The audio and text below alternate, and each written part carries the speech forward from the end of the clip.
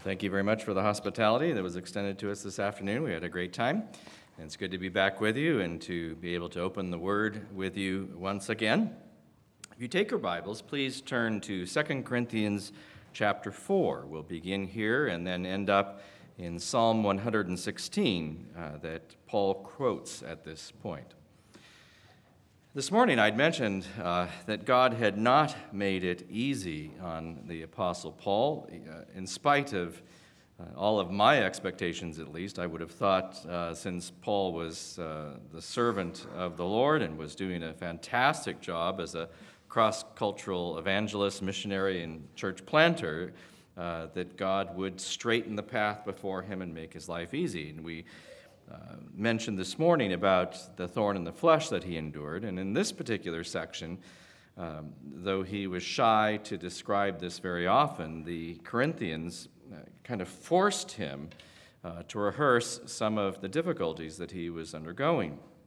The Corinthians were listening to false apostles who were telling them that Paul was not an apostle, and so he is rehearsing for them some of the evidence that he truly is an apostle, and he describes the suffering that the Lord had him endure as he was seeking to promote the gospel and plant these churches. What I think is interesting in our theology is that perhaps it's because we're in America and we expect things to be easy for us. It surprises us and sometimes even knocks us off our feet spiritually that we would experience tremendous trial and difficulty, that we would undergo times of great distress. And we might think that that means the Lord doesn't love us, or the Lord isn't caring for us, or the Lord isn't listening to our cries, none of which is true. And so I'm seeking to demonstrate, first from the Apostle Paul, and then the quotation that he makes from Psalm 116, that the Lord purposely allows his servants to undergo distress and difficulty and trial, not because he's being mean to us. It's partly due to the circumstances of living in a fallen world. It's partly due to the consequences of sin, but it's not necessarily our own personal sin that has led us into this.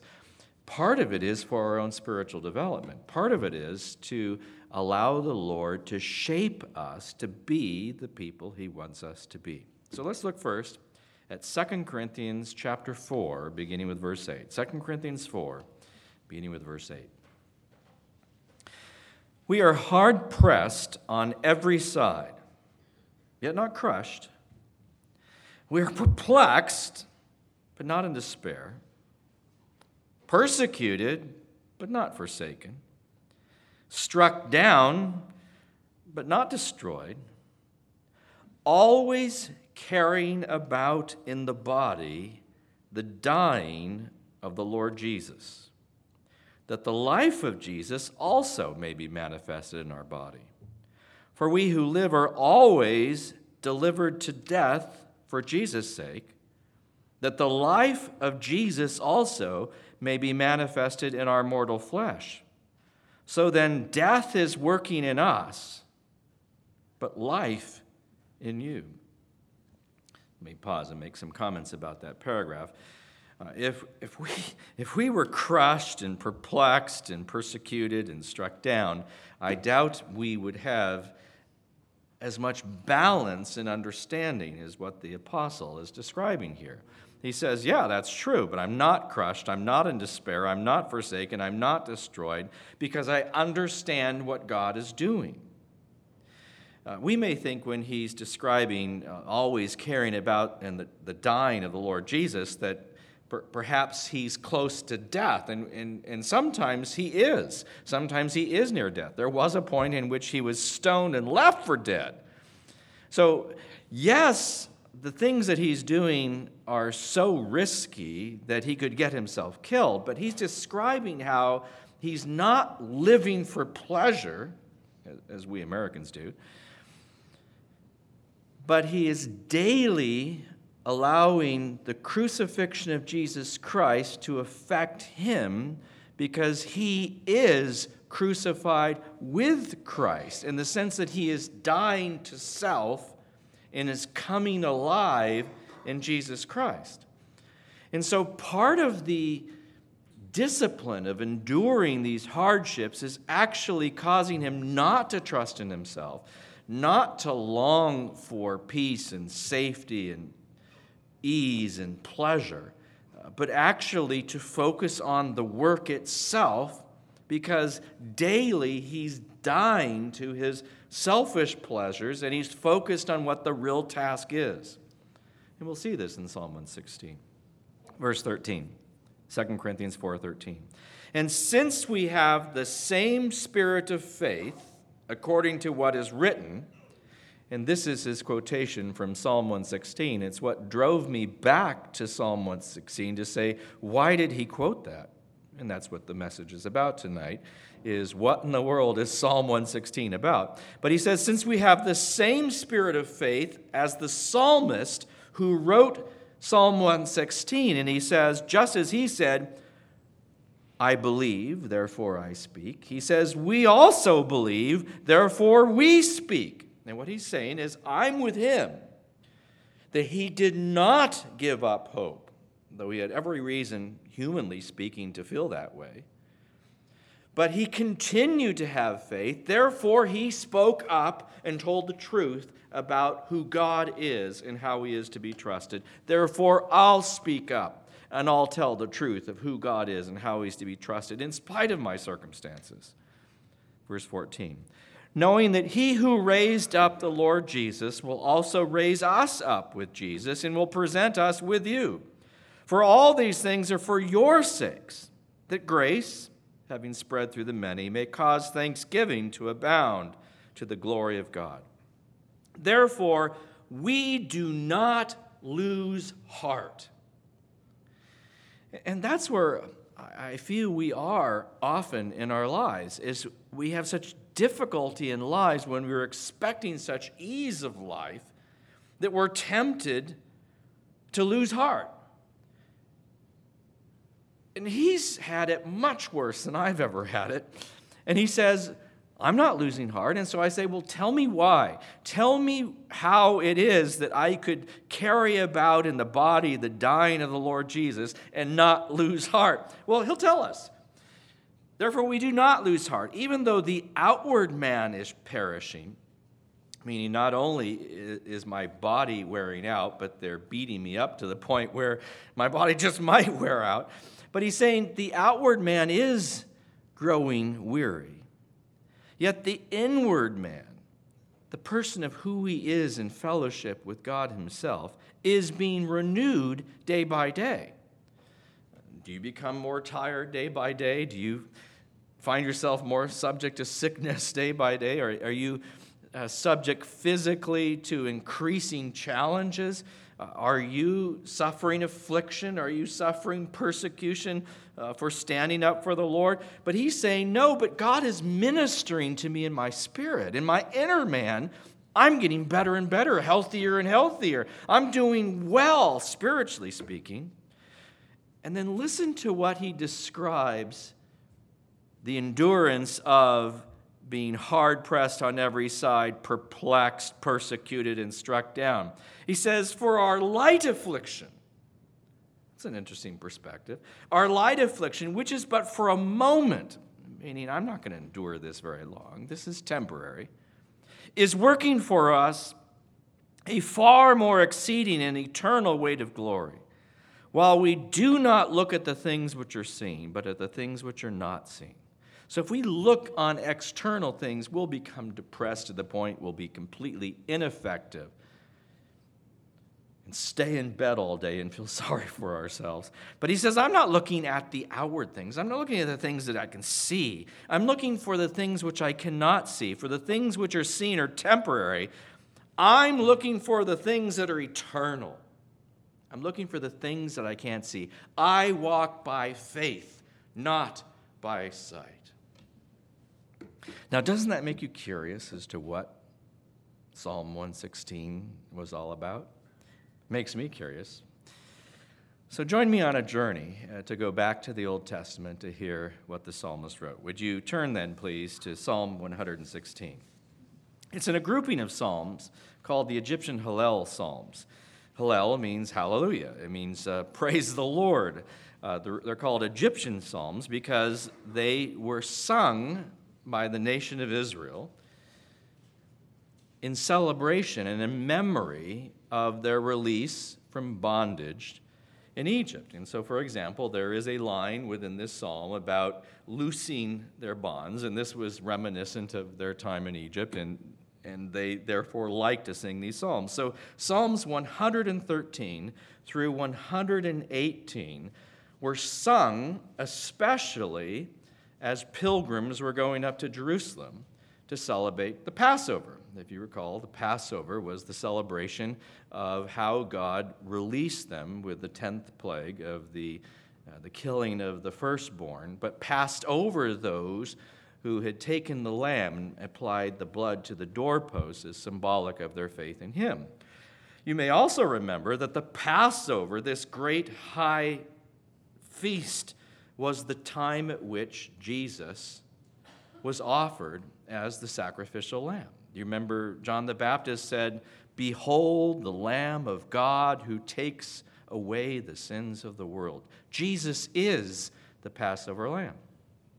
We know that today that the Jews who celebrate the Passover either sing or recite these same Psalms, 113 through 118, during their Seder.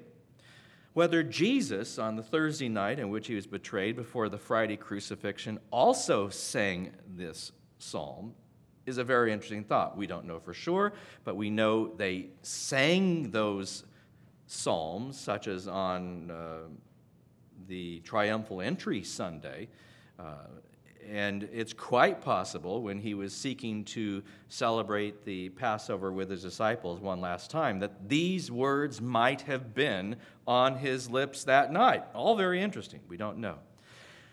But this psalmist was suffering greatly, and he works his way through it and explains to us his self-talk of how he speaks to himself about the difficulty he's going through.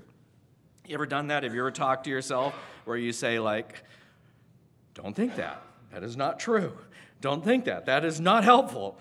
This is what you ought to think. And this is him singing a song about how he worked his way through one of the most difficult times in his life. He's surely in severe trouble and sorrow. It's possible he's in imminent death. It could be that he's subject of treachery and someone has betrayed him and seeking to get him killed. It's possible that he's referring to persecution and that he is, in a sense, personifying the idea of the difficulty he's experienced as if it feels as if he's going to die, and though he's not actually going to die. We're not particularly sure, but whether he's physically going to die or feels like dying, you can feel along with him if you have suffered such great distress and have cried out to the Lord for help. Psalm 116, verse 1. I love the Lord. You wouldn't expect him to say that first, but he's already worked his way through this. And so he's announcing to us how he feels now. In light of all that he's been through in this great distress, he can now say with great affirmation, I love the Lord. Why? Because he has heard my voice and my supplications. He hears my prayer. He heard my cry for mercy. He did respond. You ever prayed and felt like he wasn't listening, or felt like, didn't I say it right? Or what happened here? I thought we were communicating with each other. I thought you may have heard me. Do you remember Mary and Martha both were in agreement when they had sent word to Jesus that Lazarus was sick? You know, he whom you love is sick, and they just assumed that Jesus would drop everything and come right away. He waited until he was 4 days dead to show up, and they say, if you had been here, my brother would not have died. In other words, weren't you listening? Have you ever felt that way with God? Well, he says, I'll tell you the truth, he does hear. And that's why I say I love him, because he did minister to me in my need. And that's what the Apostle Paul was reporting to us in 2 Corinthians 4. You might have thought he'd been knocked down to the point in which he'd never get up again, but he says, no, momentary, light affliction. It's working together for the greater glory of God, now that I see it. But poor Joseph, when he gets thrown in a pit. Poor Joseph, when he gets sold into slavery. Poor Joseph, when he's thrown into prison. He had had that dream that he was going to go big and God would use him wonderfully. And yet, everything that's happening to him, it sure doesn't look like that. And yet there were these little glimmers of hope where they didn't kill him, but he was sold into slavery, and that he prospered in Potiphar's house. But then there was that problem with his wife. And he was thrown into prison, but then the jailer let him run the whole place. You know, over and over there's these glimpses that God still has a plan for him. And so the psalmist says, when you think he doesn't hear you, let me tell you the truth, he does. Therefore, I love God because he does hear me. Verse 2, he has inclined his ear to me. He does listen to me because he answers my prayer. In 1 John 5,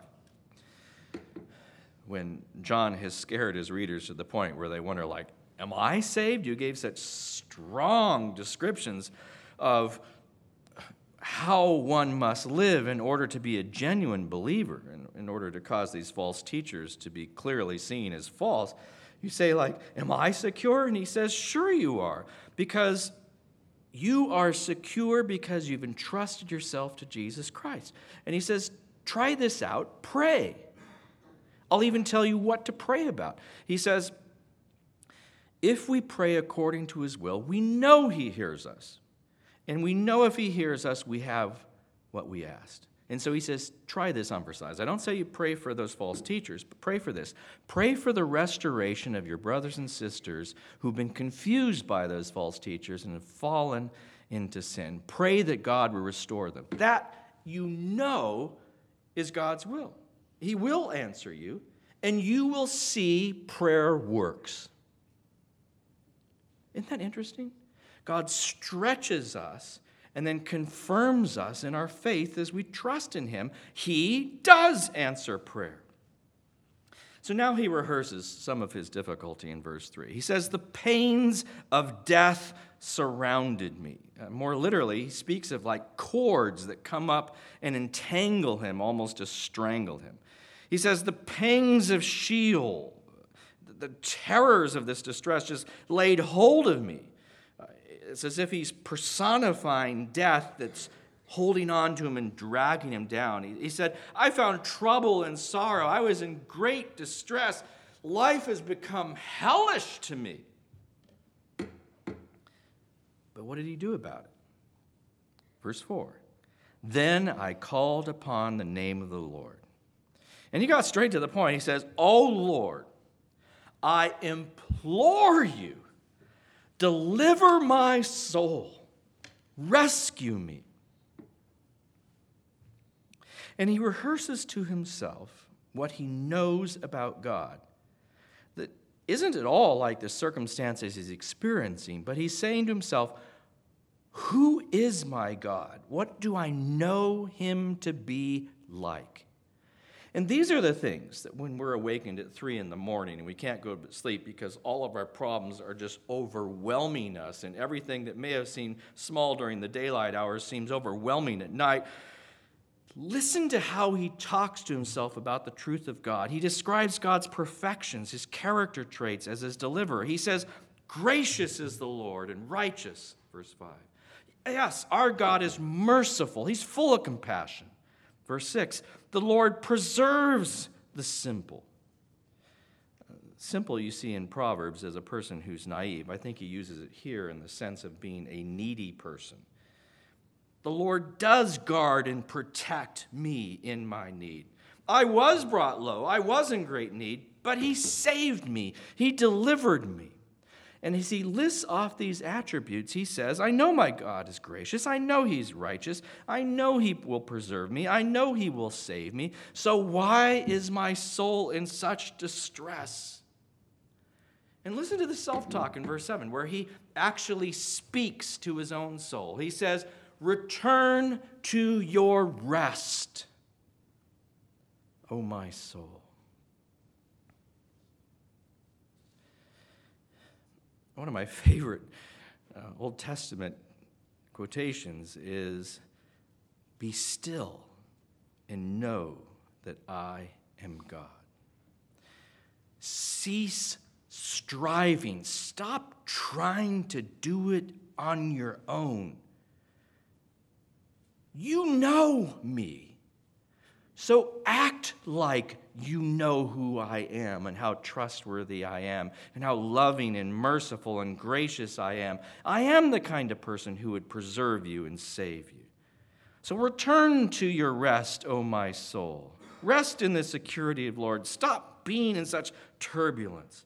For the Lord has dealt bountifully with you in the past, and he will also in the future. He is a good God. Verse 8, for you delivered my soul from death, my eyes from tears, my feet from falling. And therefore, how does he celebrate? He says, I will walk before the Lord in the land of the living. I do believe that he will rescue and heal me and restore me and deliver me and bring me back up so I can walk before him among those who are living. And I can speak up as to what the Lord has done. And the first line of verse 10 is what Paul quoted in 2 Corinthians 4. I believed, therefore I spoke. And what he's saying there is, because I trusted in the Lord in spite of these circumstances, he has given me an opportunity to speak up for him and to testify of his goodness and his mercy and the fact that he rescued me. And that's what Paul says. I believed, therefore I spoke, and I'm speaking up about how I walk by faith and not by sight. I was greatly afflicted, but I did not lose faith. Verse 11, I said in my haste, with great alarm and fear and dismay, all men are liars. In fact, that line is quoted by Paul in Romans 3:4, where he says, let God be true, though every man be found a liar. Yes, you can't trust in men. Men are treacherous people. They can persecute you. They can revile you and lie about you and slander you. You cannot trust them, and all men are liars. But what should I do? He says in verse 12, what shall I render to the Lord? How shall I say thank you to the Lord for all of his benefits towards me, for all of his goodness? He senses nothing would be enough. Anything I would give would just be a token of my appreciation. But what should I give? What should I render to the Lord?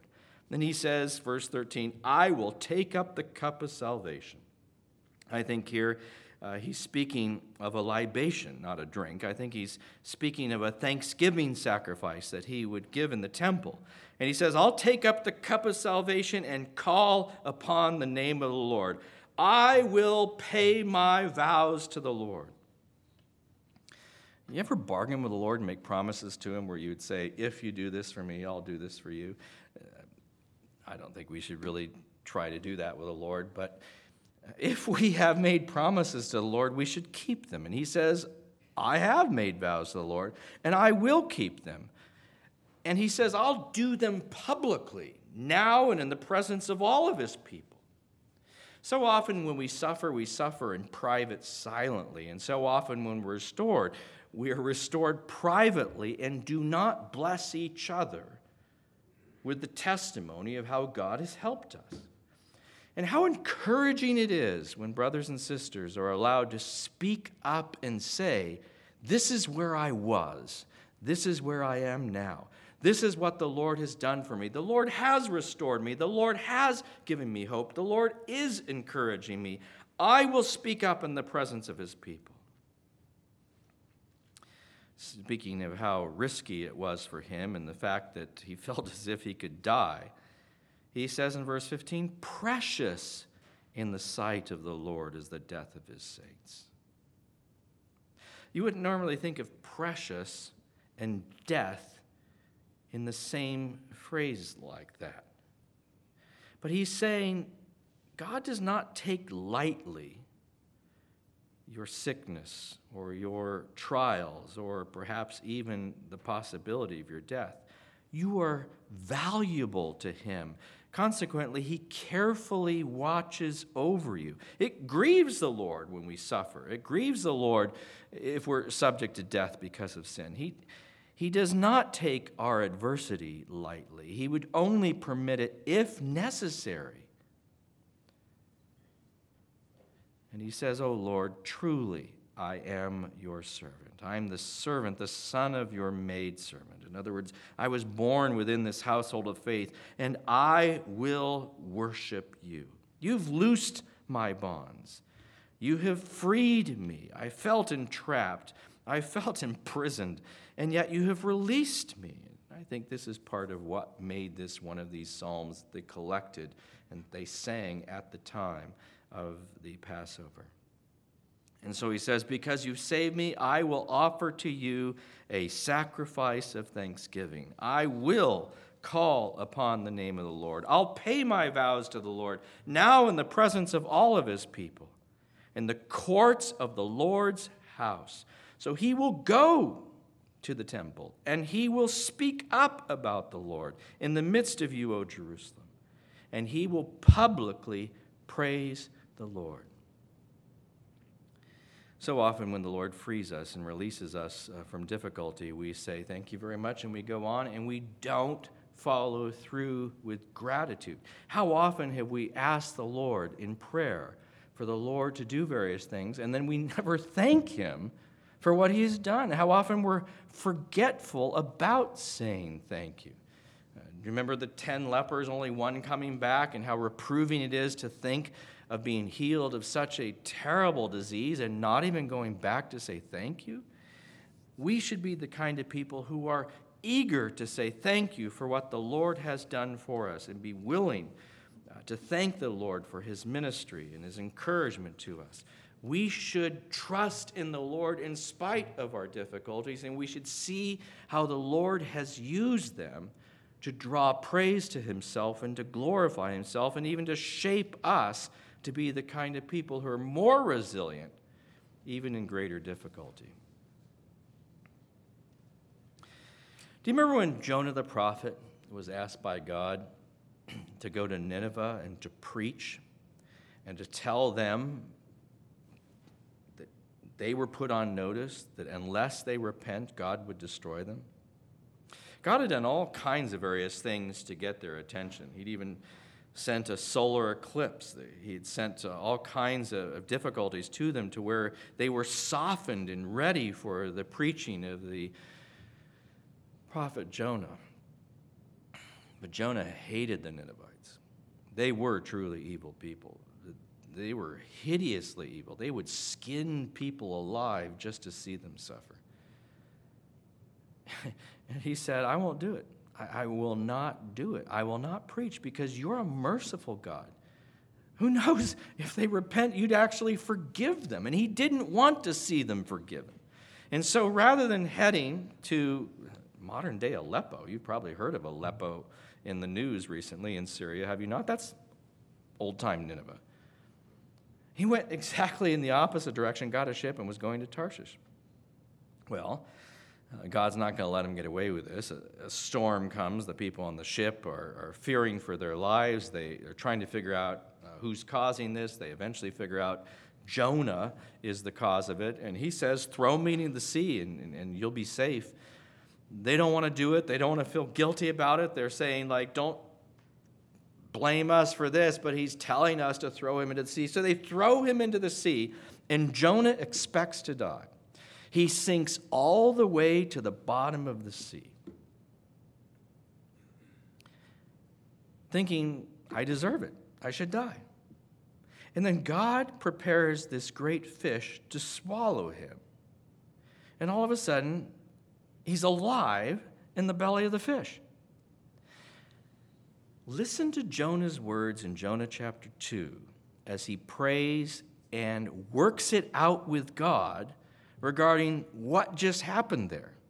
And you'll see it's very similar to what the Apostle Paul said, and it's very similar to what the psalmist in 116 said.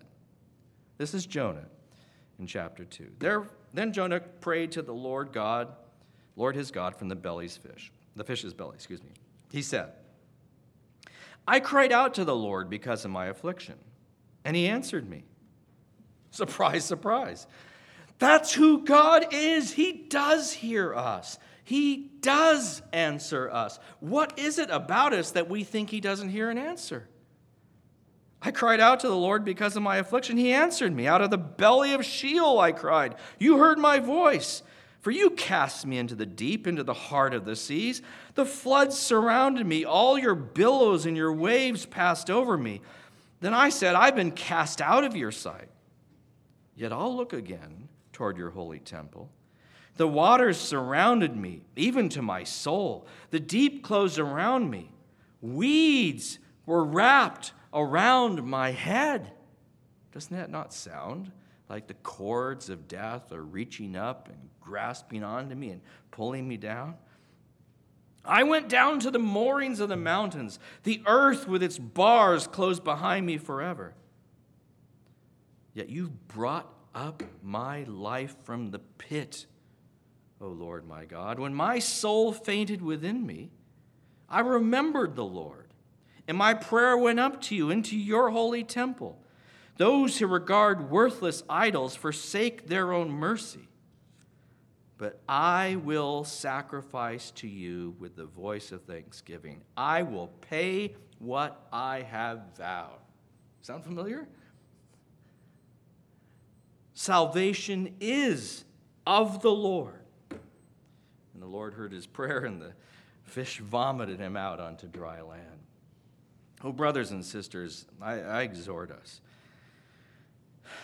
not to feel so sorry for ourselves when we're experiencing such affliction. We are not alone in this. This happens to all of us who stand up for Christ. Jesus had prophesied, if you stand up for me, they will hate you as they hated me. And because we live in a sinful world, and because there is opposition to us, and even because of the problem of sin in the world, we will face adversity. And yet, what should we do? As Paul said, as the psalmist said, as Jonah has taught us, we should cry out to the Lord. And we should say, I love the Lord because he hears my requests and answers me. And may we say, oh, my soul, return to your rest. Give glory to God because he is a gracious God, a righteous God, a preserving God, a God who saves. This is my God, and I will serve him, and I will praise him, and I will declare who he is to all who can hear. Would you pray with me? Father, we thank you so much for how we learn from your servants. So often when we suffer, we feel that we're all alone and no one knows and no one cares and no one hears, and that is not true at all. You know so much better than we do. And you've asked us to cry out to you for help. Oh, Father, has been exemplified by your servants. I pray that we would cry out to you, knowing that you hear our voices, and knowing that you are gracious and kind and merciful. We ask for your encouragement and your strengthening to go on and serve you, as we have seen. Father, strengthen our faith. Teach our souls to rest in you. May we stop striving and know that you are God. For we pray these things in the name of Jesus Christ. Amen.